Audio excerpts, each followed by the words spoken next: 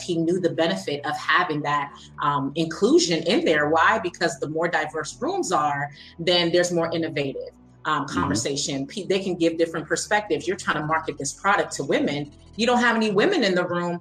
You might be just going off of your bias. So inclusion is, are you ushering my opinion? Are you valuing my opinion? Are you searching for it? And then equity is, now I have a seat in the decision-making table. That is the most important. So I see diversity and inclusion all the time, and I'm like, what about equity? Leaders need constant developing. It might be on the personal side of development or the professional side, but essentially, the work that you do on yourself will benefit how you show up as a leader in the home as well as within the workplace. Check out these testimonials from some clients I've worked with in the past, and make sure you book your session soon. They want to continue on this journey because it has been very beneficial for me. Like I said, I'm not the same person. I don't feel like I'm the same person I was 5 weeks ago. How I fit your strategic goal. And they're like, wow, that makes sense. Okay. Yeah, that does. I mean, I'm glad you got me there, because that's good. So You feel it was accurate? Like, what's your feedback? I think it was definitely accurate. Thank you so much. Right. This was fantastic. You're welcome. You're welcome. And you have accurate, like, how do you feel now? I do want to be successful in my business. I need to work on me. I'm happy right now. I am. This is good. So what are you waiting for? Schedule your session today.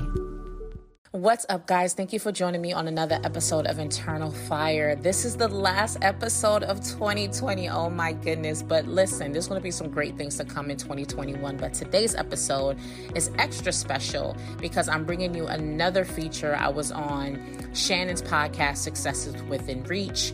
We were on there with Coach Love. We were talking about women in business, women in leadership, women, and how we have to navigate the world so differently. And just great conversation. So shout out to him for being a door opener. So I brought you the whole conversation. Normally I'd break these into 2 parts, but I wanted to bring you this whole thing. So it's a special treat from me to you. Shout out to Shannon for being a door opener, allowing us to have these spaces, to have these conversations. But I'm super excited. So as always, get your notepads, get dialed in, and get tuned in to this great message. This is episode 9, Empowering Women in Business and Entrepreneurship.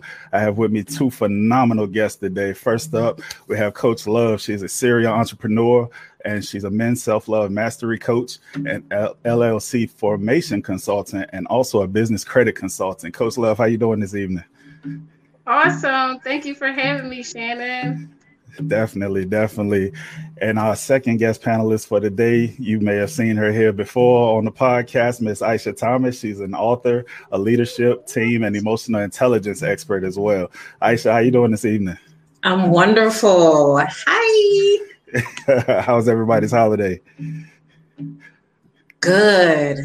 So good. It's probably too good. That's all right.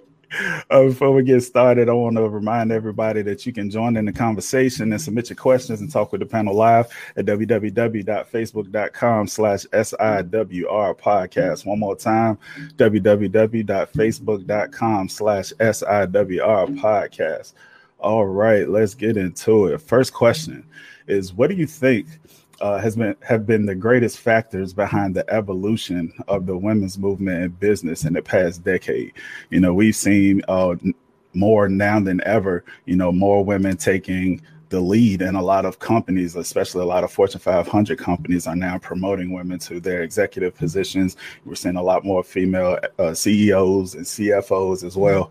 So what do you think have been the greatest factors behind this evolution in business? And Coach Love, we'll start with you. Okay. I think the first thing that comes to mind is just the realization of the power that women have to kind of bridge those gaps that men sometimes struggle with in business. Ironically, sometimes when we've seen women being put to the forefront of companies, it's typically off the back of some trouble, and we need some things mended and corrected, and things to be done with more tact and be more strategic. And women have a way of being able to multitask and do all of those things and still be, firm and be, in roles of leadership that really exemplified like everything that women encompass, but still be taken seriously. I think it was a need for that. And it was like, hey, we stepped up to the plate. Nice. Aisha, what are your thoughts? Yeah. And for me, I mean, I think that, I always look at like the deeper why. I think that, I mean, even if you think all the way back when you had the world wars, right? And you had most of the men that were drafted to go out and support these wars. Well, the women had to step in and take on these roles, because if you think about the worldview and the shape of the world in the past, women had these domesticated roles. They took care of the house. But now you have these world events that happen that they had to step out and do more. And I think that was the shift there. And then, of course, with the roles within the household, things have changed. I think that also with women really filling in those needs, households started to recognize the importance of that additional support.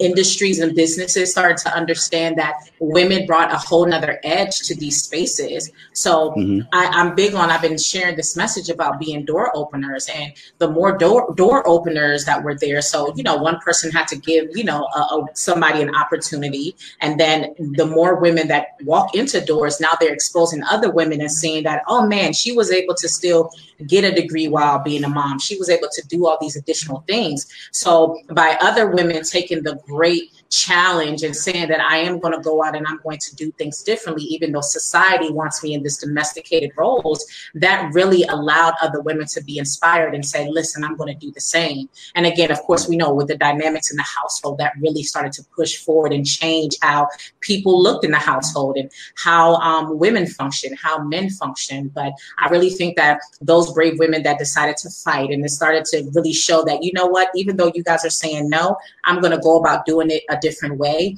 By them taking that stride, other women followed. And again, those door openers were able to show the example of what is possible, and industry started to recognize, you know what, women bring a different type of edge into these industries, so we need them there. So shout out to those door openers from the past, all right, because now they've ushered in a lot of us that have been able to make it here as well. Nice. Somebody that's listening, hashtag door openers. I like that. Yeah. All right. Next up, my next question is, what is your take on the necessity for diversity and inclusion in the workplace? This is a really hot topic with a lot of companies as we move into, a new phase of business and entrepreneurship and, equal rights and trying to make sure that everybody's included, everybody has a voice, everybody has opportunities. And it's a very, very vital thing in a lot of companies for them to be successful, because everybody can't look the same. Everybody can't be from the same place, live the same lifestyle. So what is your take on the necessity for diversity and inclusion in the workplace?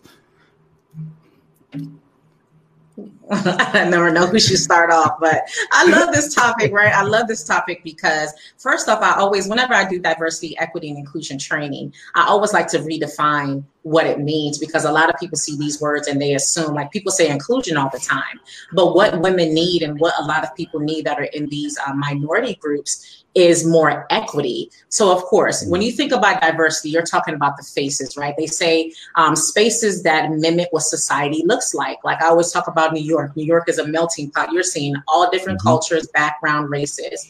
So when you look at diversity, it's the faces. You want to have people from different backgrounds, different sexual preferences, different cultures, individuals that might have disabilities, age differences, like just a whole array of different people. So that's what diversity is. Inclusion is my voice. Do I have an opinion? Is it welcomed? Are you asking for my opinion? So one of the companies that I love to always use an example of is Salesforce. Mark Benioff is a CEO. And what he did is that he had, in the beginning of when he was a CEO, he said, listen, I will not have a meeting unless there's 30% women in these meetings, because he knew the benefit of having that inclusion in there. Why? Because the more diverse rooms are, then there's more innovative conversation. They can give different perspectives. You're trying to market this product to women. You don't have any women in the room. You might be just going off of your bias. So inclusion is, are you ushering my opinion? Are you valuing my opinion? Are you searching for it? And then equity is, now I have a seat in the decision-making table. That is the most important. So I see diversity and inclusion all the time. And I'm like, what about equity? I need to have a seat at the decision-making table, not just at the table, the one where it decides and it makes changes. So that's the biggest thing. We need more equity. Yes, I want my voice heard, but if I have a great idea. If I've been showing that I can step up and show out as a leader, why can't I have a seat at the table? So I think it's extremely important, because just like I say, studies have shown that more diverse rooms, there's more innovation. More innovation means more products and services. More products and services now means we're reaching more people, because we've seen the posters or the ads out there that are trying to market to Black people, but there's no one in the room. It's culturally insensitive. And now you've offended a whole group of people because you would lack that representation. So it's so important, not only because you want to have the faces, but now is my opinion. Is it important to you? Are you looking for it? And now I can be in the room to say, no, I don't want you to come up with this new rule regulation, because you're not thinking about the single mothers. You're not thinking about the people from these different groups that might be affected by it. So that's why it's so important that we have diversity, inclusion, and equity in rooms, because you never know who you might be alienating by you not having that space, those seats at that table. Excellent points. I like that. Coach Love? How do I follow that? Well, I think we know how important it is, right? We've seen our new president-elect Biden and Ms. Harris, vice president, talk about, they're going to create a cabinet that's representative of everyone that's here in this country, right? So we realize the importance of it. I think the difference now is it's not just going to be a trend. There's going to be some longevity in, real voices, like she said, having that equity where we're in real positions of power that matter, so that when we speak, people are taking notes and things are executed to make sure that we are included and that is representative of everyone that's in the room, right? And everyone that needs to be someone that needs to be counted and matter, right? So I think beyond that, I'm just thankful that this time, like I said, it's not just the trendy thing to do. In the past, we've had things like affirmative action being the way that someone was allowed to be included, or that we talked about diversity or integration or something like that.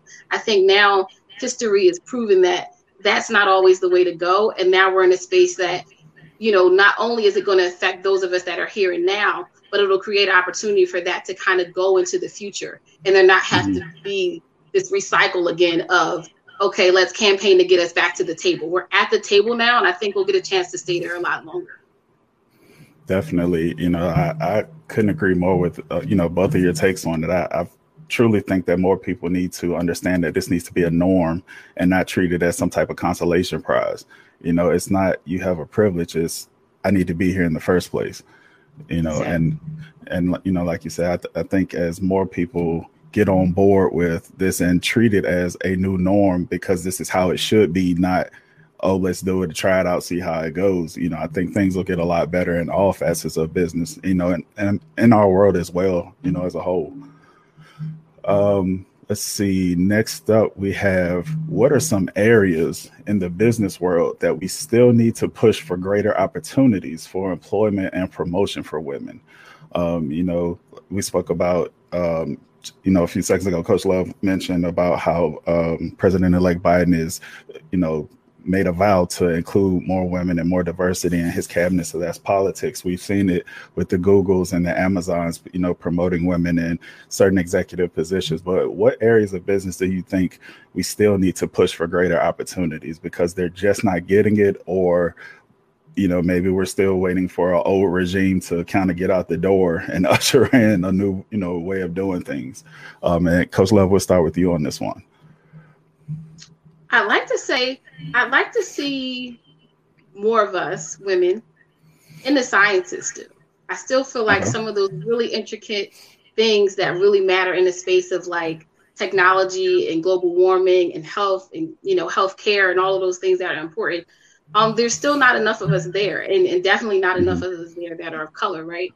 And then I think after that, I think us being just in the spaces that we are in, not being afraid to show up. I think that's the other thing. Like, women are there, but there's still like this fear that we can't come all the way to the forefront because there'll be some sort of backlash. Think about what we've seen with the Me Too movement. A lot of those women stayed in those positions. They had great roles and great assignments, but this fear of, if I come to the forefront, my career is threatened because I'm a woman and this is quote unquote a man's world. So I think if we just find the courage to just stand in who we are in the roles that we already have, that'll definitely also make more of a difference. Because just like we just talked about with diversity, we've always belonged there. So now we're there.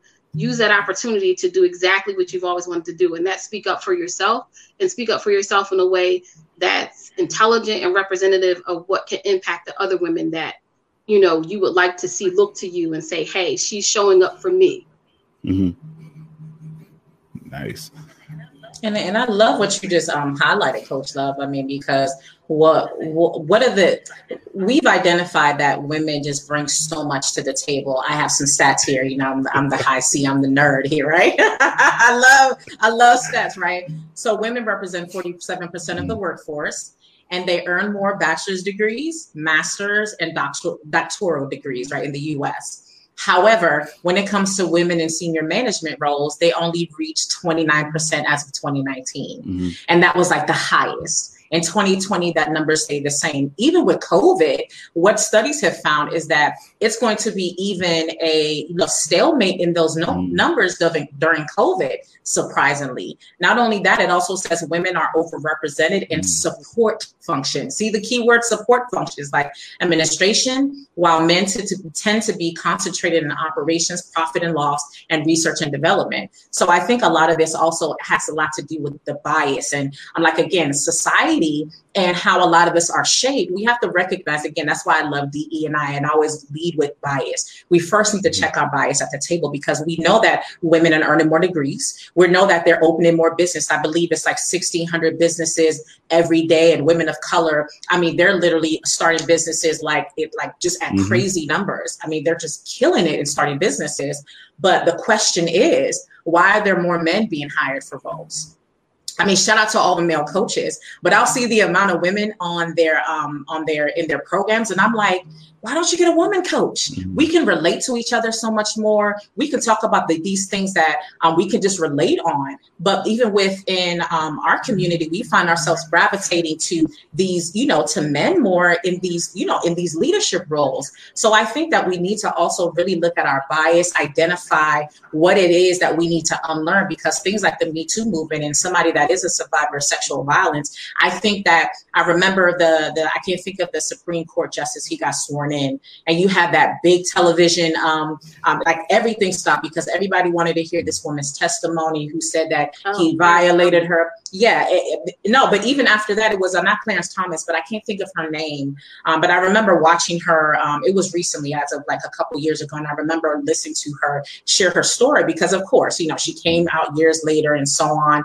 But a lot of people, of course, said that, they didn't believe her or whatever. And again, their opinion is their opinion. But what was powerful in that moment was the conversations that happened afterwards. People started saying that there were family members that shared stories that happened to them while they were in college. They started to have conversations they never had. Fathers started to learn from their daughters. Sons started to learn from their fathers, and so on. And you saw this big movement that happened just because people took time to learn different people's perspectives. So again, although we know women should be in these roles, how much are we taking time to unlearn some things, learn some new things, so we can shift our biases and be like, again, I love the fact that Joe Biden bred Kamala Harris. Regardless of what side you are on, Republican, Democrat, Independent, doesn't matter. It's just the monumental movement of a woman getting into this role, and now there are more women being ushered in. But conversations had to be happening. People had to be challenged. Someone had to open that door, and biases had to be shifted away. And it's not saying that those women won't have a tough experience, but we really need to check our biases at the door as women ourselves, men as well, and start really saying that we know these women offer so much, but what's keeping them from these rooms? And that's the question. We have the skills. We can talk all day what industries they should be in, but why aren't you opening doors for them? That is the question.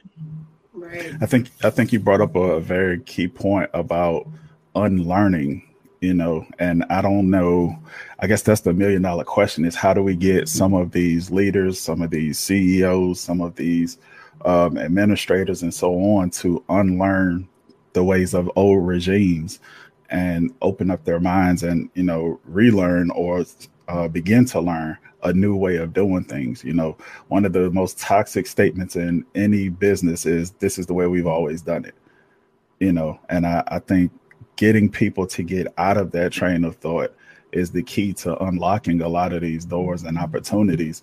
But for some, it's a matter of waiting for the old regime to retire and leave. And then for some others, you know, it's like I said, it's $1 million question. How do we fight this fight to get them to get rid of that, you know, train of thought and open up the doors to allow everybody in? But do you really think it's the old regime dying off that will make a change? Because again, there's a stat that says, okay, as of now, 29% of women are still only in senior leadership roles. So, you know, for me, it tells me even in 2020 it's changed, even in COVID it's changed. So there has been a big group of people who have passed away, but there still seems to be something in the midst happening that's still preventing women to, you know, for them to get into certain spaces. So my question is, not question, but like my reflection is, yes, we talk about the old regime. We used to talk about the man. We used to talk about these figures. However, within our own communities, there's still some bias and there's still some things that are, so I don't know if you feel me, Coach Love, but what you think? I'm not trying to take over the interview, but I'm just conversation, you know? I can attest to that, even just being a woman coach that coaches men. You know, when you come into a space where people are looking at you like, well, first of all, women don't coach men. And then you're a Black woman coaching men and all your clients aren't Black. No, they're not. It's like the thing, like you said, there are people, even though the old people are maybe transitioning or passing away, there's still that group of people that are willing to uphold that, right?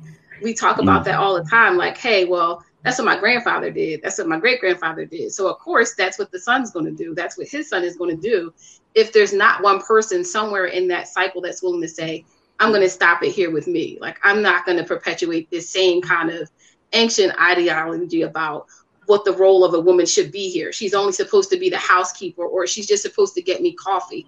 Like, thankfully, I was glad that you spoke on, Aisha, that we're not lacking in the area of entrepreneurship, right? Because Black women are shutting it down when it comes to starting businesses. So, I mean, I think that's awesome because people get to see that, okay, you won't give me a seat at the table. I'm going to build my own damn table. And I'll let you know if I got space for you when you come knocking on my door. But at the end of the day, like right in the moment, it would take us to do that. It takes us keep pushing forward. And then as women, again, stand your ground. Don't get to the table and punk out. When you get to the table, hold your space there and let them know, yeah, I'm here and I belong here. And then that way, typically, I like to share this all the time, women, we're the trendsetters. So if you get yourself to the space where someone's listening to you, offer up the absolute best that's going to benefit everybody. Always think win-win for everyone.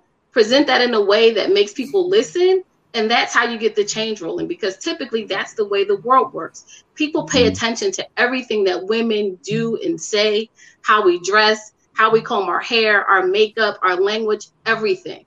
If you put yourself in that seat, think about how commanding this queen right here is. When you open your mouth, everyone's listening. Make it a powerful opportunity for yourself, but do it because you want to benefit the greater good, not just yourself. Nice. Like I told y'all, we had two, phenomenal guests with us today. They bringing the heat, y'all.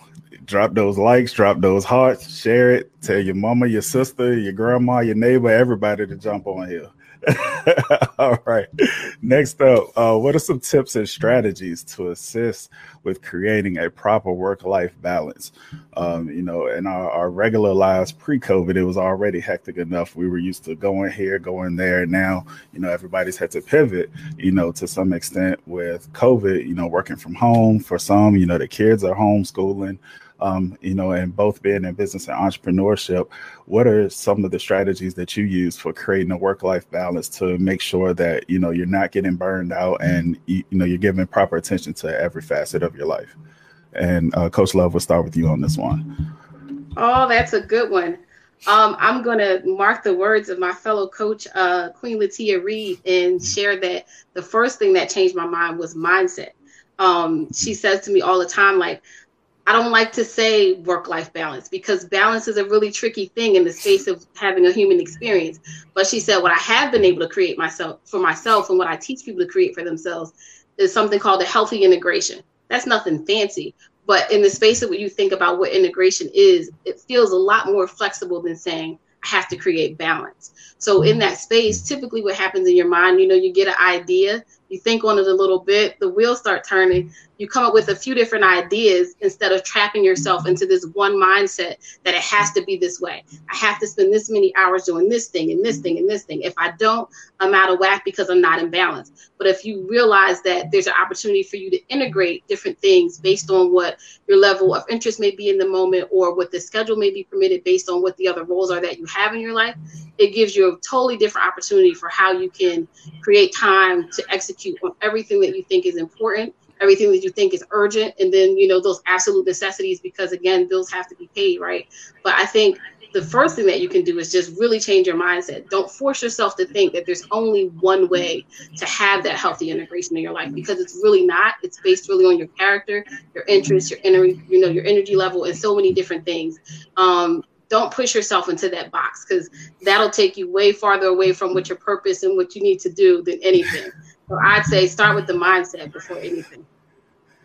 He said they throw in the fridge. Yeah, and I'm a single mom saying that. I'm a single mom that's a mom, a caregiver, a homeschool teacher, a serial entrepreneur. Integration works better than balance.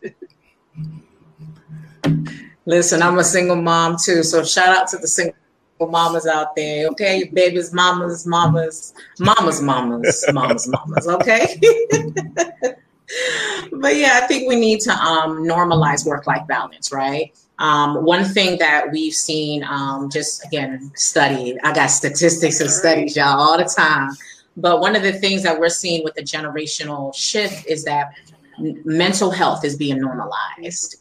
We have to really think about the generational differences, right? So think about it. There's certain generations that were born into poverty or born into certain seasons where work-life balance, that ain't what you did. Like, we had to grind. I'm West African, right? So my experience and my worldview is a lot differently. Mm-hmm. My parents migrated here, and I love, because I didn't even know this story. So I saw them over Thanksgiving weekend. Shout out to Issa and Aisha Thomas. Yes, I'm a junior, y'all. Not legit a junior, but I'm a junior.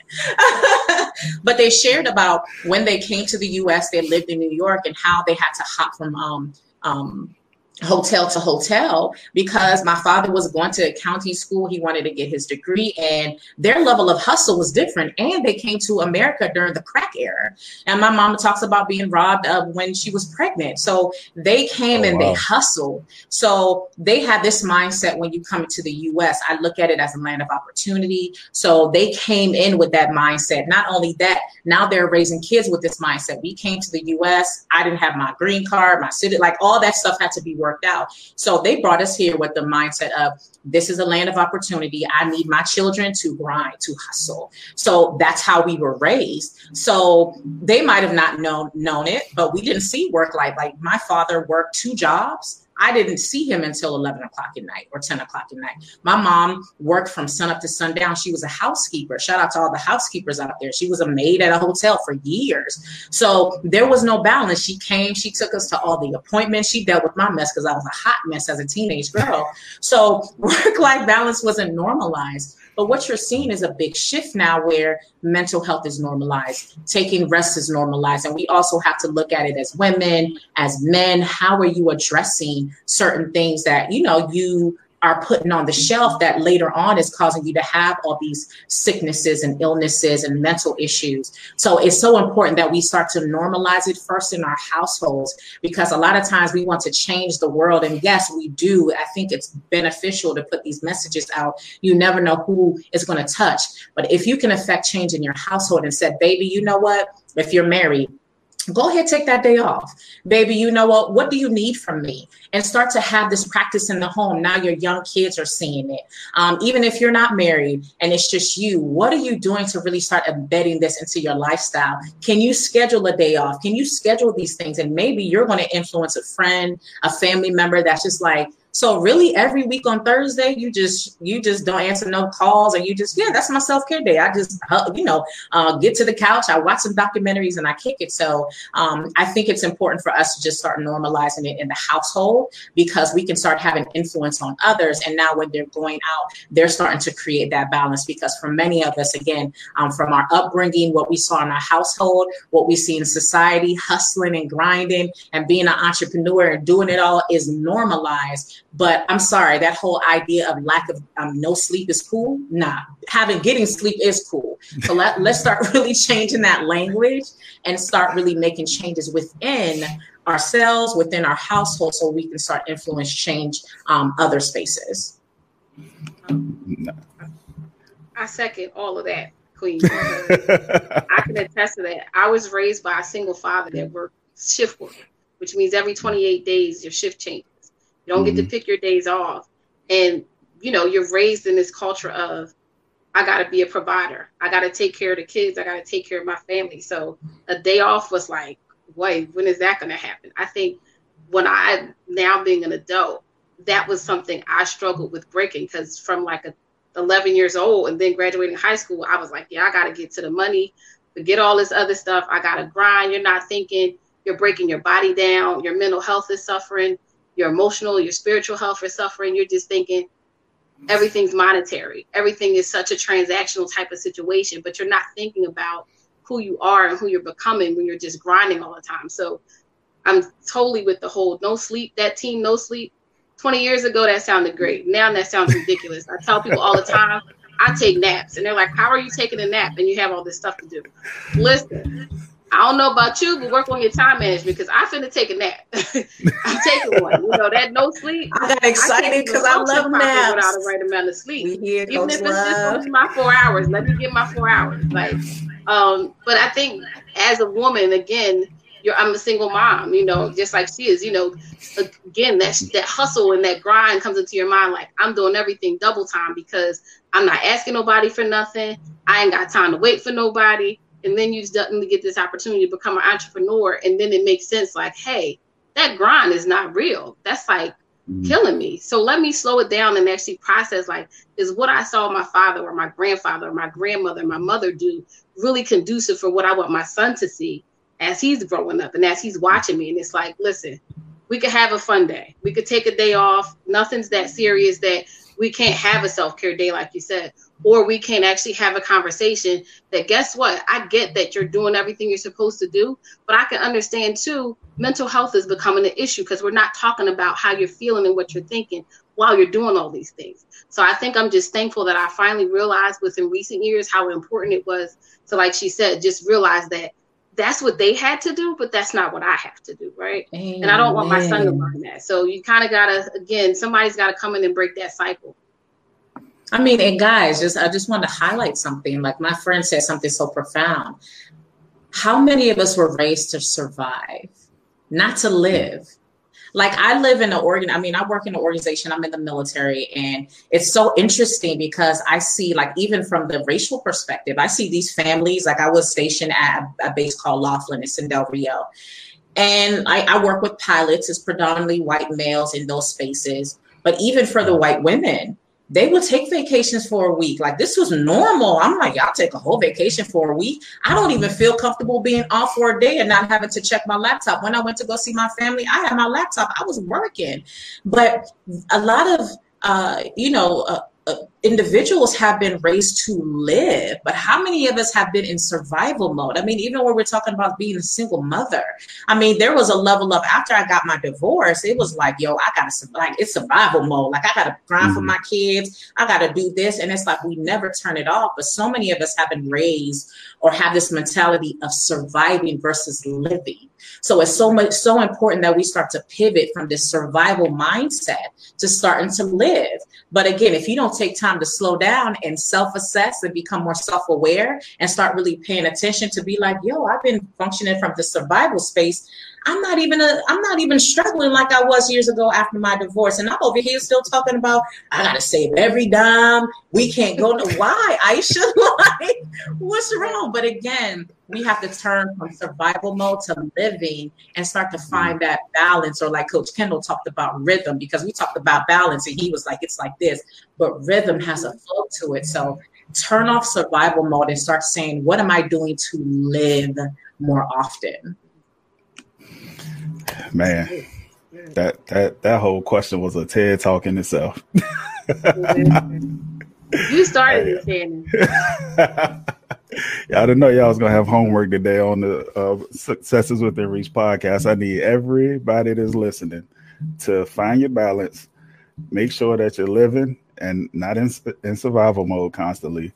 And please, please, please, I can't stress this enough, men, women, and anybody that's listening, period. Focus on your mental health. Like we can't stress that enough. We cannot stress that enough. Please address your mental health, your hurts, your past traumas, your pain, address it all. And even more so for those that are in business and entrepreneurship, if you do not work on your personal life and your mental health, I promise you, it will come through into your business. Like, can't stress that enough. As you see both of my guests shaking their heads, it will come through into your business. Don't go anywhere. Stay right here for the other half of this message. That'll be back to you in 1 second. Wow, I can't believe I dropped 2 books. And the reason why I did that is because I didn't want to just show you the external work. I wanted to show you the internal work.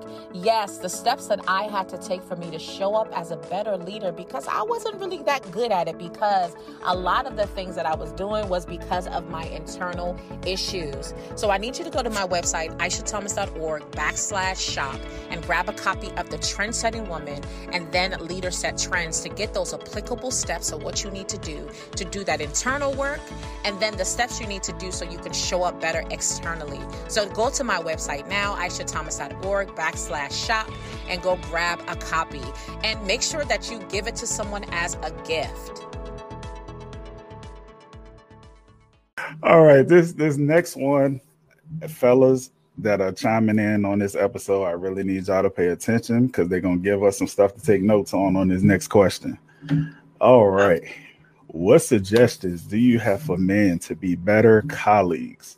And what suggestions do you have for improving workplace communication? Whoever wants to take this one first, just go ahead and jump in. I'm not biased. I promise I'm not.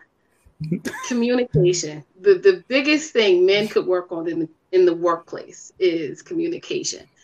Having a different level of empathy, working on the tone, the body language, because a lot of times men can come off very, I don't want to say threatening, but they can make you feel uncomfortable in the moment. I think that's for a lot of reasons, though. You know, you have to protect yourself from, not being misunderstood, or that you're conveying the wrong information or energy, especially if you have to communicate with a woman. But the communication, I just think, the verbiage that men use sometimes, and again, the volume, the tone of how they're speaking to their colleagues definitely matters.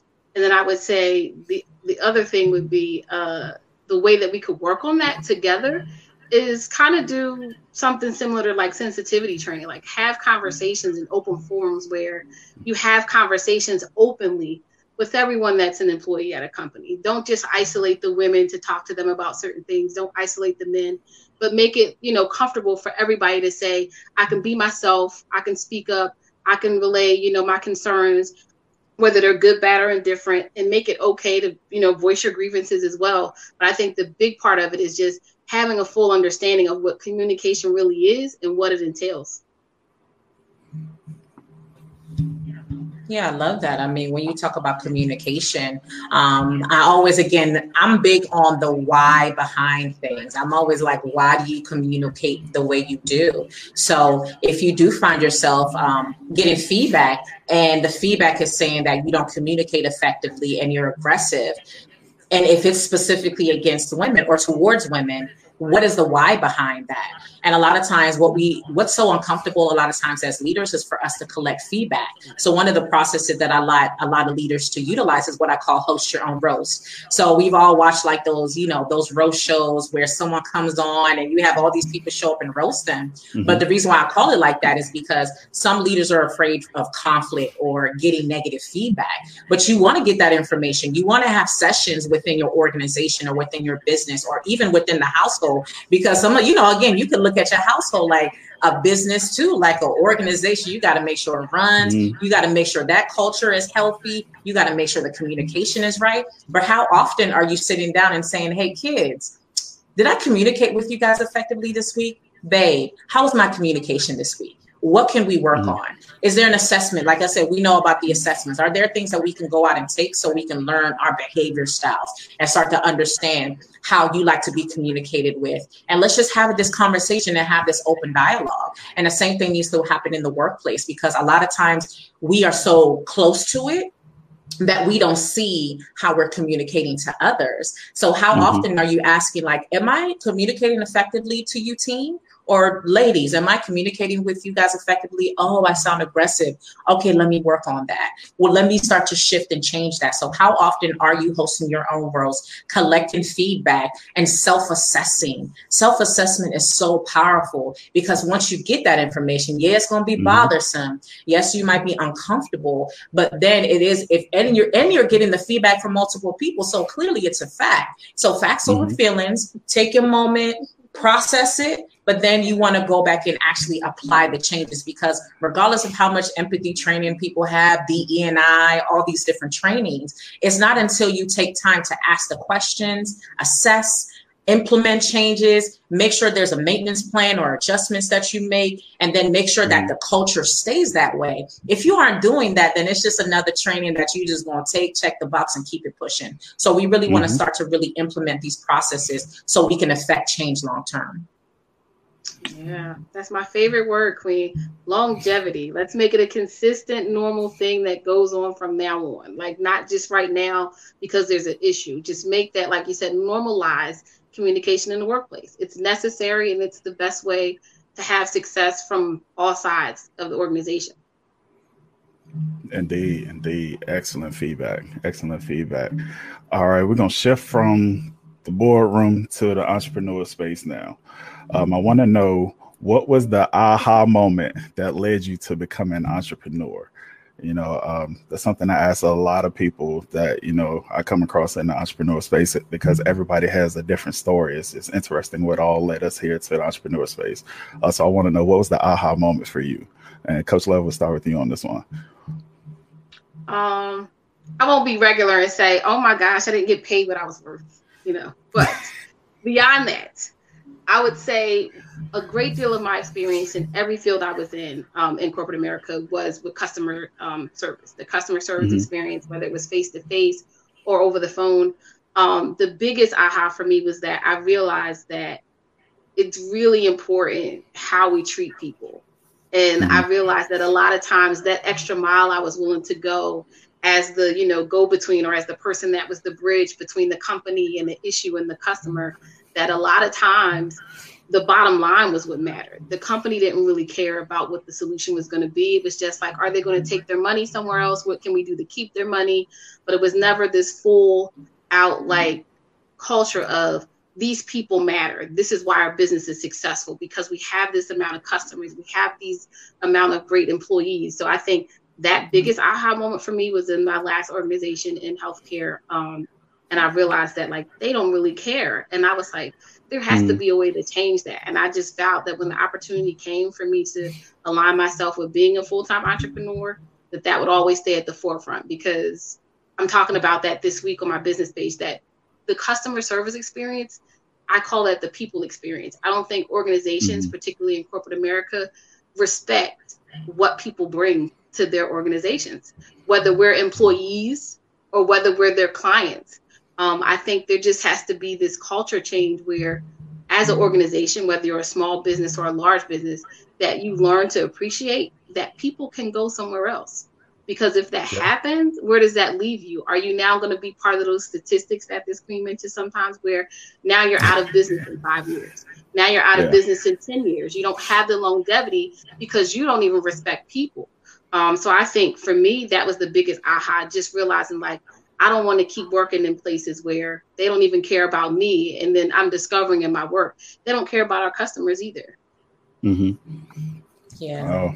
And just to piggyback on what you were just saying, shout out to like Zoom, right? Because Zoom, they have a role. So I'm a part of a great, amazing team. They're called ACT Leadership and Management Consulting, and we host these Saturday lives called Rise or Fall. So we assess different businesses or big companies, and we identify when they go through like pitfalls, will they rise again or will they continue to fall? So we focused on Zoom, and they had a position called, it was like Chief People Officer. And I was like, what kind of job is that? And they literally have somebody that they hired on to do what Coach Love was talking about. Focus on the people. I was like, I never thought, and that person is making like strides. I mean, the culture is being changed. They're talking about work-life balance and COVID, and their job is solely to focus on ensuring the people are happy. And because of that, Zoom is highly rated as one of the best places to work. So what you said was so powerful. So I just wanted to piggyback off of that, because sometimes we can learn from a lot of these big organizations that are doing great things, because we have to think about, a lot of businesses think about the external client, but they don't think about the internal client, the people that are pushing your mission and your vision. And the more you can pour more love into the internal client, they're going to serve the external client effectively. So let's not forget about that. I hope that wasn't one of your questions. But anyway, aside to that, being exposed to entrepreneurship, with exposure, it was just that. I've been in the military for 17 years. I just hit 17 years in September. And I was comfortable with solely being military did me well. I got benefits, y'all. I made it to a rank where the money is decent. I'm like, I got a house, I got the picket fence. It's not white, but I got the fence. So it's like, I'm good. I'm living all right. But it was the exposure that I got. I joined a community because I wanted to personally develop. So I was in multi-level marketing, and I was like, okay, health and fitness. I was into health and wellness. I had that whole phase after you get a divorce, you know what, girl, I'm going to show him that he lost a good thing. So I'm going to get this body right. I'm going to look good. So I got into health and wellness, for the revenge body. Okay. And then I was introduced to a health and wellness company. It was multi-level marketing. And it was awesome because I saw women within there leading a business. Our upline was this awesome woman. Shout out to Sarah Fontenot. Some people might follow her online. She's dope. And I saw women opening doors for other women, and they started talking this language of, oh, this is really a business, because a lot of times you go into MLMs and maybe people aren't familiarized that this is this can be a whole entrepreneurship type of journey. And they started using this language I never heard before. So now I'm being exposed to language I never heard. I had never heard about personal development. I had never heard about Eric Thomas, Inky Johnson, Les Brown, none of these people. And that exposure led me to be like, okay, I can do this. And now that opened up door for me to get into a community that opened up another door that exposed me to more women that were shout out to Rochelle T. Park. She's a military retired lieutenant colonel, retired from the military and killing it in her business. But I was so used to seeing people working 9 to 5 all their life. Again, that was the mindset. That was the worldview that I came from. A lot of us are exposed to just one side of, and again, nothing wrong with working a 9 to 5, by the way. If that's your choice, that's cool. You can excel in your professional career. So please, and shout out to all the 9 to 5 workers. It's nothing wrong with that. But a lot of us are exposed to that, and a lot of us, they're like, nah, don't do that. It won't work. You won't be able to be effective in that area. So it was exposure for me. And it was because I saw women that looked like me, Black women that were excelling post-military or just excelling as a single mom, excelling as a woman, as a wife, and managing their business. And I'm like, you know what? I can do it. So literally, I think exposure is huge. A lot of us don't get exposed to a lot of different things. And again, it might just not be entrepreneurship, but it could be an array of different things. Again, sometimes we have to unlearn things or just expose ourselves to different things for us to learn and see our world a lot differently and see how big and wide the opportunity is out in the world. So it was exposure for me. And since then, it's like business has been moving. And now, like I said, I'm at the point where I'm like, military, I might have to get out a little earlier because my business is popping. Okay. Hey, nothing wrong with that. So it's about exposure. It was exposure for me. Nice. I like that you said that though, Queen. Yeah, we came from really phenomenal corporate America. Like I'll never say, forget 9 to 5s. 98% of the population only wants to be employees. So I love y'all. We need y'all. I'm gonna have to hire some of y'all, right? Because we're entrepreneurs now. But the reality is, that's how you know that like it's something bigger in it for you when you say I want to be an entrepreneur. Because think about the positions that we left to become entrepreneurs or that you're considering leaving. It's not like you're at the bottom of the totem pole just getting crumbs. Like you've elevated yourself, you've gone through the ranks. After being in corporate America almost 15 years, I have worked at some really phenomenal places. You make great salary, but there's something bigger there that's like, this just quite isn't it. And then you realize, like you said, you get exposed to such phenomenal people and, new ways to unlearn old information that you're like, I think this is the way to go. And then I think I was up for the challenge of the character building that goes along with entrepreneurship. So I jumped in there like, hey, however it goes, I'm going to at least at the bare minimum be a much better version of myself than I am if I stay in corporate America. Gotcha. And just a follow-up question for you, Coach Love. Having made that jump, when you look back now, do you feel like you jumped too soon, you jumped too late, or you feel like you made that jump at the right time? I'd have to say for me, I made it at the right time because I like to be honest, I don't really know another way to be, but I would say the maturity, the consistency, the dedication, the discipline, I had that, but only as an employee. Like I really needed to personally develop myself, like the individual, to really be prepared to be an entrepreneur now. I tell people all the time, I'm 40. It took all 38 years for me to get to be able to be in this space and actually appreciate the opportunity of it. I think when it was first introduced to me in my early 20s, I wasn't ready for it. My mindset wasn't there. I know my mental health was in jeopardy at the time. And then thinking about my emotional and spiritual health, I wasn't cut out to be an entrepreneur before the time I became one. So. Gotcha. All right. In the past few years, there's been a huge surge in the number of women entering entrepreneurship. Do you feel that the biggest reason is unfair wages, schedule, or time flexibility, or do you think that it's something else? And Aisha, we'll start with you on this one. I got some statistics for you guys. Listen. All right, so let's give you the visual of it. All right, the U.S. has 12.3 million women-owned businesses. U.S. women-owned businesses generate 1.8 trillion a year. 40% of U.S. businesses are women-owned. 40%. We catching up to y'all, fellas. Women started 1,821 net new businesses every day last year. And 64%, this is the one I was talking about, women of color, 64% of new women-owned businesses were started by women of color last year. So I think that, again, it was just like the example that I highlighted earlier about, what happened when the world wars happened and women had to kind of step out and make adjustments. But I think that's just, we have to adapt. We have to make adjustments. And I think that that's that hustle that we just innately have within us where we have to make, like when we notice that there's some things that need to be shifted, we make that decision. And I think that it's the biggest thing is seeing other women and other people make those shifts and changes. Did I freeze? My bad? It just glitched for a second. You good? Oh, okay. I thought that was me. I was like, wait, was that Freeze? Okay, but I think it's what you highlighted. I think that with the more people that are entering entrepreneurship and being successful, and we're seeing examples of it, when we see that we aren't being effectively supported, I mean, there's a huge wage gap.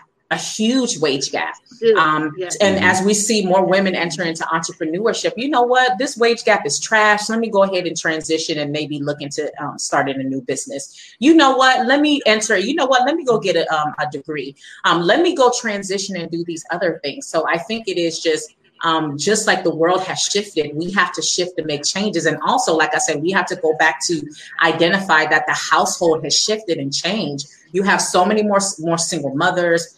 You have a lot of people that are having to manage the household, a lot of women are having to step into these roles, and we have to make things happen. So a lot of opportunities we're going after and we're chasing, and we're saying, listen, I have to live, I have to take care of my family. So I'm going to look into entrepreneurship. She's doing it, they're doing it well. So I'm going to enter into those spaces and doing it. So it's beautiful to see how many businesses are opening. And we also, again, have to recognize with the generational shifts has allowed a lot of exposure to happen. Again, back to exposure, we didn't have access to social media. So I wouldn't have been able to see Coach Love doing her thing. I mean, 10 years ago, but before AOL kicked off, before we had the .com boom. But young women have so much access to see all these women doing all these great things in business. And they're like, you know what, why don't I go out and start a business? So it's just, again, the generational shift. The household has shifted.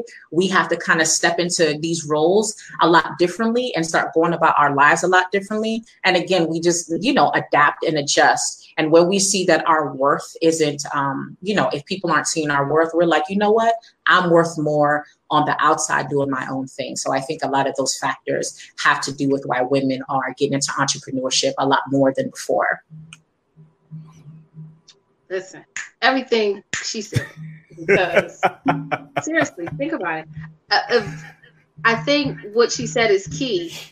For us, for me being 40 years old, there was this exposure to seeing women, not necessarily women of color, but just we got to see that there were women. And I'll say, I don't know how cliche it's going to sound, but I would see Oprah's show every day at 4:00 and be like, why is she the only woman of color on the billionaires list when they do the Forbes list every year? Like, I'm on a mission to be on that list. Or you see her showcasing other women, and they weren't always women of color. Here's a Black woman that has this national platform, international platform, that highlights women in business. I remember seeing the lady that started Spanx, hearing her story there, or just seeing the fact that, you know what? I really don't like that whole 75 cents to your dollar, bro. That's not like, why I only get 75 cents. And you laugh, but it's like one of those things that's like so archaic. Like, why are we still 75 cents? We can't get 85 cents yet? Like, it's like we behind. So it's, again, like you said, feeling that underappreciated. And then, of course, sometimes you'll hear in corporate America, like, you want to know how great it is in corporate America? Ask a Black woman. Like, we're the last people. We're just getting everything last, and we're getting the bare minimum. So you start thinking, like, I want to aspire to be great. How do I do that? Entrepreneurship takes all of the BS out of the equation. It takes all of the quote unquote glass ceilings out of the way. All of the, as you said, the income gaps, the qualifications. You can become a phenomenal business owner without having a degree. No shade to degrees, because I have one. But the reality is, entrepreneurship gives you that opportunity as a woman that no one else can give you. And I think because we were exposed to seeing women empowered that way, that kind of gave this next generation of us the courage to say, guess what? I'm going to step up and do that same thing, because now you see it's possible. It's like when the kids got to see Barack, and now all these young girls will get to see Kamala Harris. You get to see those people. And like you said, the awesome thing about technology is I can turn on any device in my house and see you guys do your podcast any day of the week. That's exposure that's unprecedented. How could you not feel inspired when you have access to technology that's showcasing all the great things that women can do? Like, why would you not want to aspire to be that? Indeed. All righty. Let's see. Next up, we have, who are some women in business and or entrepreneurship that you looked up to or studied in creating your blueprint for success? And Coach Love, we'll start with you on this one. Oh, there's too many. Of course, you guys heard me say Oprah, but watching like the world news or business news, seeing like women be appointed to run companies like Pepsi or Coca-Cola. Recently we had a woman of color be appointed to a great position in Starbucks, but just seeing, again, just people being highlighted that I was like, wow, that's actually a job title. That's something I could do if I wanted to do that. It's just so many people, but I would have to say, yeah, for me, it was those 20 something years that I got to see Oprah create, just like I said, a phenomenal platform as a woman of color. Like that was like all the inspiration I needed before I really got the chance to connect to people that were right in my community, because that was hard pressed. I'm from North Philly, so wasn't a lot of entrepreneurship, people in that space that were women. It was typically men. So for me, I found that person being home at 4:00 every day for the last 20 something years. Gotcha. All right, Aisha. Yeah, thine eyes just got sight to this, because that's the reality. If you are solely just looking at things from just working, again, a 9 to 5, then I didn't really pay attention. And again, Oprah had a big effect on me as well. But the interesting thing is, although my mom was like, girl, don't be an entrepreneur. You're a single mom. Like, shut up, mom, I love you. But you did kind of shut it down. She was the first entrepreneur I experienced. She was like, don't do it, Aisha. But as a young girl, my mother owned a hair salon. It's called Aisha's Hair Salon. Shout out to my name. But she had a hair salon in West Africa. Am I freezing? I keep on seeing myself freezing. But she had a hair salon in West Africa called Aisha's Salon. So as a young girl, I saw her run a business from most of my, I was in West Africa until I was about 8-9 years old. So she was the first entrepreneur I saw. And then when we came to the US, my sister opened up a hair salon. I have another older sister that's getting into this space. So again, I only really started to pay attention to what I was seeing was entrepreneurship just a couple years ago. And now that I'm in a community with other people that are doing it, and I'm seeing it on a daily basis. Again, we follow each other. We support one another. From Brittany, like I said, we have people. I talk about Rochelle, how she got out the military. I have my coach, Coach Val. You have Terica Lynn Smith. We got Nathalie out there. I got so many, Tanya Hart, all my homies, right? So now I'm around other women that are doing that because, again, I was exposed to it. So it was just a few years ago when it really started to click to me that my sister's in entrepreneurship. My other sister, my mom was the first entrepreneur that I saw, which, again, shocks me why she did not want me to do it so bad. So I just had to show her the results. So yeah, it was just a recent thing for me. So it wasn't really studying anybody. I studied people who had a 9 to 5. And now once I got exposed to entrepreneurship, now I'm starting to see it and create a circle around me of other women that are also mothers, wives that are entrepreneurship. And it's beautiful to watch. Oh, yeah. That's dope. Shout out to the hairdresser sisters. I have 2 of them too that have been hairdressers since I was a kid. Listen, never thought of that as entrepreneurship. You're right. I know, right? You just they just doing your hair. Hard. They getting my sister used to try out all the little new hairstyles on me. The girls used to hate I had the French waves, y'all. I was I did too. Child. Oh man, I had to ask that question. It's always interesting to me, to ask, other fellow entrepreneurs who it was that they, looked up to and studied and took notes on and all of that. All of us have different, markets and different niches. So it's always interesting to see who we paid attention to as we try to map this thing out and launch our businesses. The next question I have for you is, what is your greatest advice for a woman stepping into entrepreneurship for the first time? And Aisha, we'll start with you on this one. Self-leadership. Again, a lot of the conversation that we had today, I always talked about the why behind it. But one of the things that I shared about beginning my journey into becoming a consultant in leadership is how I was leading through my trauma. And there was a lot of unpacking that I needed to do before I fully got immersed in entrepreneurship. And thank God I had entered into a personal development space early on in my journey of being an entrepreneur, because I started to recognize I still needed a lot of healing. Again, I'm a survivor of sexual trauma. I'm a survivor of domestic violence. I mean, I had decades of trauma that I had to unpack. And again, I always share the example of those rejections you hear and know in your entrepreneurship journey, you starting to trigger and thinking they're saying no to you. And that's because you have daddy issues, or that's because you have rejection issues. So it's so important that, and again, this goes across the board from any gender or so what, but it's going to be so important that you really start to work on self-leadership. Identify what areas you need to grow in, because if you're struggling in your 9 to 5 and your boss is saying you lack communication skills, you lack this, you're going to take those same issues into your entrepreneurship role. So it's going to be so important that you take time to really assess yourself. Yes, it's a bag attached to it. Yes, it's going to be some great experiences, but there's a grind. So there's a level of motivation that you need.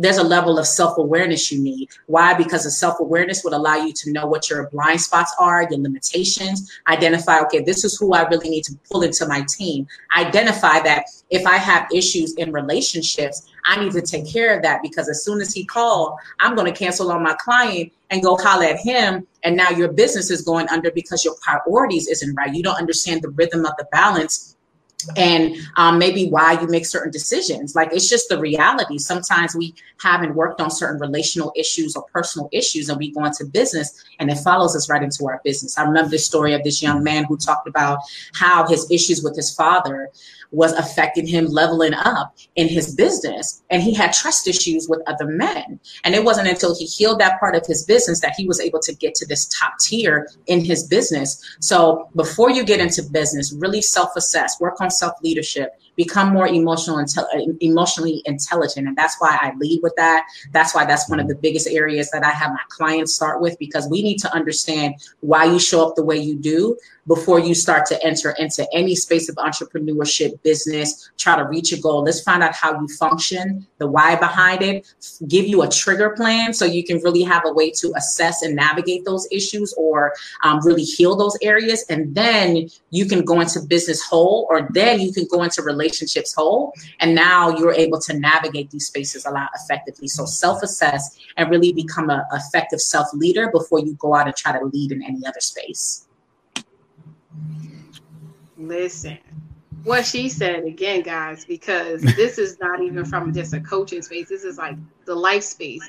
It was very important for me, myself, to do the self-development in the space of, like she mentioned here, your mental, emotional, and spiritual health, because who you are, your character, the character of your heart is what's going to predicate how you function in any role. You're yourself before you get the assignment of being an employee or a business owner. And that's something I talk about all the time, because typically the men that I talk to, they're business owners. And that's, again, the biggest struggle, you know, particularly with men of color, that they're in business, and the space that they're working from, though, is a foundation of trauma. So it's a very different kind of experience versus you have taken the time doing what I like to call heart work, which is just that you're taking the time to practice what I call the self-love trifecta. We need to work more on the capacity to forgive, practicing gratitude, and practicing positive affirmations. Those are 3 things that were key for me before I was able to make a shift in my mindset or anything about myself as an individual before I got into the coaching space. Because people will say, oh, you should go to therapy. Oh, you should do this. But have you lived that? Have you gone to therapy? How many therapists do you know that have never been to therapy, but they're therapists? The reality is you have to work from a space of, I tell people all the time, I coach from what I've lived through and what I've done myself. And as a woman, I would say, again, that's the main thing. Do that work first, because just like you guys said before, that's going to show up in your business. If you're suffering from trauma, if you're suffering from not taking the time, she said it. I always say, people, your IQ is not important in business. Your EQ is, because that's what makes the difference. Your emotional quotient, how healthy that is really going to dictate how successful you can be in the space of, like she said, building relationships as a business owner, in your communication with your employees, with your clients, in the way you just show up. Like, how professional are you? How consistent are you? And I'm saying this as a person that every day I struggle with some of these things. But the reality is, after you've self-developed, after you know, and you stay on the journey of it, like, don't just start it and then when you get successful, say, hey, I made it. I don't need therapy anymore. I don't need coaching. I don't need to continue to evolve as an individual. Make sure that you have the mindset that who you are is going to continue to evolve over the rest of your life. So when you get on that wagon, you got to stay on it. If you don't think you're going to, if you can't fully commit to yourself, you should never go into business, ever. Because the reality is, you as an individual, if you can't take the best care of yourself, you're not going to be successful in any other role that you have. So do that first. Get the therapy or the coaching, get both if you need it, but definitely take care of yourself. Do the work to take care of yourself before you make that great step. Because I promise you, if you don't, entrepreneurship, as I said before, is character building. You're not cut out for it if you haven't done the work on the heart of your character. That's my thought. That's what I know to be true. Excellent points. And if anybody is looking for any coaches in the field of business and entrepreneurship, you got 3 of them right here on this podcast. Just want to throw that in there. All right. As we wrap up, I want to ask, what's next for you? How are you closing out 2020 and transitioning into 2021? Let the audience know where they can find you on social media, what projects you're working on, any special offers or products that you have out there. And Coach Love, we'll start with you. I guess I'm doing that thing that they're saying, ending with sort of a bang. In about 2 weeks, TV show launch is happening. We'll be streaming on Roku, 4K, Forecast TV. Nice. We have a cool sponsor, the guy that owns Amazon. I'm pretty scared about that. That's going to be a pretty tough thing to hold on to. But I'm going for it. And then also in that same space, I have a book coming out, my first solo project as an author of the same name. So the book's called Heart Work. The show is called Heart Work with Coach Love. Not hard to find. I'm on Instagram. Back on there recently. I had to take some time to do this whole studio thing. But Keepsake Motivation is where you'll find me as Coach Love. As CEO Lovey, you'll find me at LRE Investments on Instagram. And then I love to say you guys will catch me anywhere in the audience where these phenomenal people are, because I love supporting my brothers and sisters out here in business. So if you need to find me, just hit up one of the comment sections of these phenomenal people, because I'm usually there. All right, Aisha. Yeah, so of course you can follow me on at Miss Aisha Speak, MSAISHA Speaks, on all platforms. And you can check out my YouTube page. You know what? Before you get into business, make sure you pick the right names. Because listen, I picked my YouTube page name based off of the old me, and I'm like, and I can't even change it. I'm just saying that's just a quick business tip. Make sure you think about that before you pick it. Okay, that's true. But I'm on YouTube at the Miss Isha, at the THEMSEESHA. So you can find me on those spaces, or info at aishathomas.org. A few things. One of the things, again, I talked about really self-development before you go into business. So I wrote the book, The Trendsetting Woman, 7 Steps to a Redefined Identity After Heartbreak. So what I did in that book, and again, it's not just for women, but but that book was written, I really talked about the personal development and self-development, self-leadership process that I had to go through after my divorce. And it really walks you through, it gives you steps. So it's a workbook and a book that really walks you through how to become a self-leader, how to heal. And then after that, I came out with a book called Leader Set Trends, 5 employee retention secrets you never knew. So in that book, now that you're into leadership, everybody wants to blow up. Everybody wants to get to the next level. You're going to need a team.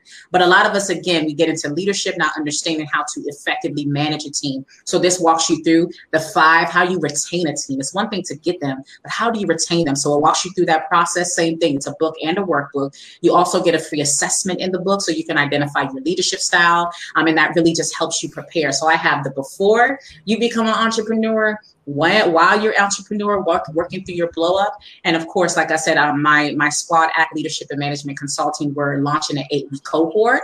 We have a special event happen December 16th. So if you want to sign up for that, we're walking you through the entire business development phase. So you're going to go through the leadership development phase. You're going to go through the marketing, the developing of your business, all the way to your launch, or even if you're trying to scale up your business. So if you want to get connected with that, hit us up at info@Athlete Consulting or go to athleteconsulting.com and we'll take care of you. So again, if you want to grab my book, aishathomas.org/shop, or again, hit me up info@aishathomas.org.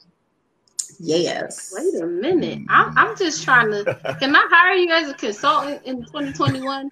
You surely can. I didn't know you had these books. Y'all know I read. You gotta hire me now on the TV show. How you holding out on the literature, Queen? That's not how you do. How I'm supposed to get better? You don't tell me you write books. Oh, I'm excited. I'm gonna cop both of those. Appreciate I love to read and I love the actual book because I like to write in the margins. I don't even have to do that. She got workbooks, y'all. Get those. Got a workbook now. Got you covered on all sides, And once again, ladies and gentlemen, I'm your host, Shannon Smith. You can find me on Instagram at @the_CEO_within. And I'm a business consultant and entrepreneur coach. I provide innovative solutions to both entrepreneurs and businesses, focusing on growth, efficiency, and profitability. My company is The CEO Within You. You can find it at www.theceowithinyou.com. You can find me here Thursdays at 8:00 on the Successes Within Reach podcast. And with that, I would like to thank both of our guests. This has been a phenomenal episode. You all went above and beyond for the ladies this evening. I hope those in the audience got some great gems. You can catch the replay on our Facebook page, on our Twitter page. This will be uploaded Saturday morning at 9:00 on Spotify, Apple Podcasts, Google Podcasts, and Anchor as well. And with that, we say wait. I got to give you your flowers because, again, I've been on this big journey about being a door opener. So I just want to give you your flowers for being a door opener because you've opened up platforms to women. Again, any opportunity that you give where we can share our messages and talk about these things, I respect that. So I definitely want to give you your flowers and thank you for being a door opener because the more you do it, hopefully there are other men, there are other Black men that are saying, you know what, I know some dope women. I need to start maybe having them on my podcast. I need to maybe pass them some opportunities. I need to maybe bring them on my team or say, you know what, hire her instead. So I just want to give you your flowers in front of everyone and say thank you for these opportunities because, it's a blessing. And shout out to you being a door opener. I'm going to get door opener plaques for people. That's going to be a new thing. Let's go. Listen, you got a hashtag going on. I appreciate that. I do. I definitely want to say the same thing, Shannon. Thank you so much. I just thought it was so humbling that, like she said, there's a king out here. We're going to share a platform with phenomenal women because the world needs to see us. We're here, right? Mm-hmm. And then people need to see that you're not afraid to be that person that sets that new trend or just be a leader in the space of collaboration. We talk about that a lot in business. So I think it's awesome that you've been willing to just collaborate with great people in business and educate people and that you just have a heart for it. So the authenticity comes through all the time. So I'm just thankful that you're that guy, that you're really the guy that we see you as. And that we get to be here. So thank you so much. I really appreciate that. And thank you, Queen, for coming through with me. I'm glad I wasn't here by myself. I'm happy that I got to share this platform with you tonight. You guys are the best. Thank you. I appreciate that. Hey, each one teach one and we all win in life, That's right. As always, what were your takeaways? What were the things that you took away from this? And fellas, this conversation is super important because even with apps like Clubhouse, I've been really dialing into conversations just to educate myself on different perspectives. And although this might have been a conversation about women, there are things that I think that we can learn from each other to support one another. And this conversation was so needed. I mean, we talked about everything about, again, the different things we have to navigate and really start start to promote this mindset of creating more equitable spaces. And I love the fact that so many business owners and leaders from that space listen to this podcast, because we have the power to create these spaces ourselves. So the gaps and the things that we see in corporations and big companies, we are the CEOs. We are the ones that are creating these spaces, so we can create so many opportunities and open doors for people. But I'm not going to go even super, super deep about what I took away from this conversation, because essentially I want us to take, again, this information to learn from one another and really ask yourself, how can I be a door opener in 2021? If I have a business, okay, what can I do to make sure that I create spaces that I am really ushering in some dope women if I am a man? Or if you are a woman, if you say, okay, how can I, as I'm moving forward, how can I bring another woman with me in these other minority groups, especially Black women, right?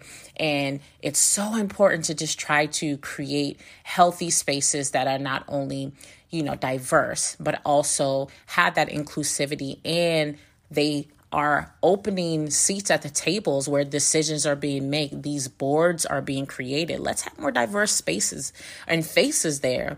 So that's super important. That's the biggest thing I'm really going to push in 2021.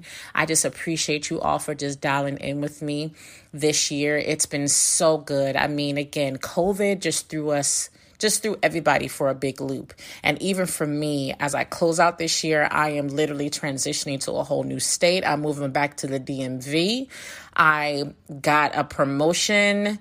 I'm getting a promotion in multiple spaces. Like God has been so good to me. And even though 2020, see, look, I'm already jumping ahead.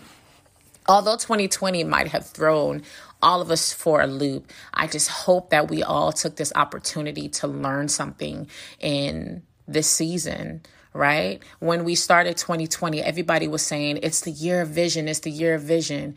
And it still was. It gave us sight in so many ways. Personally, there were probably things that we recognized within ourselves that we needed to work on.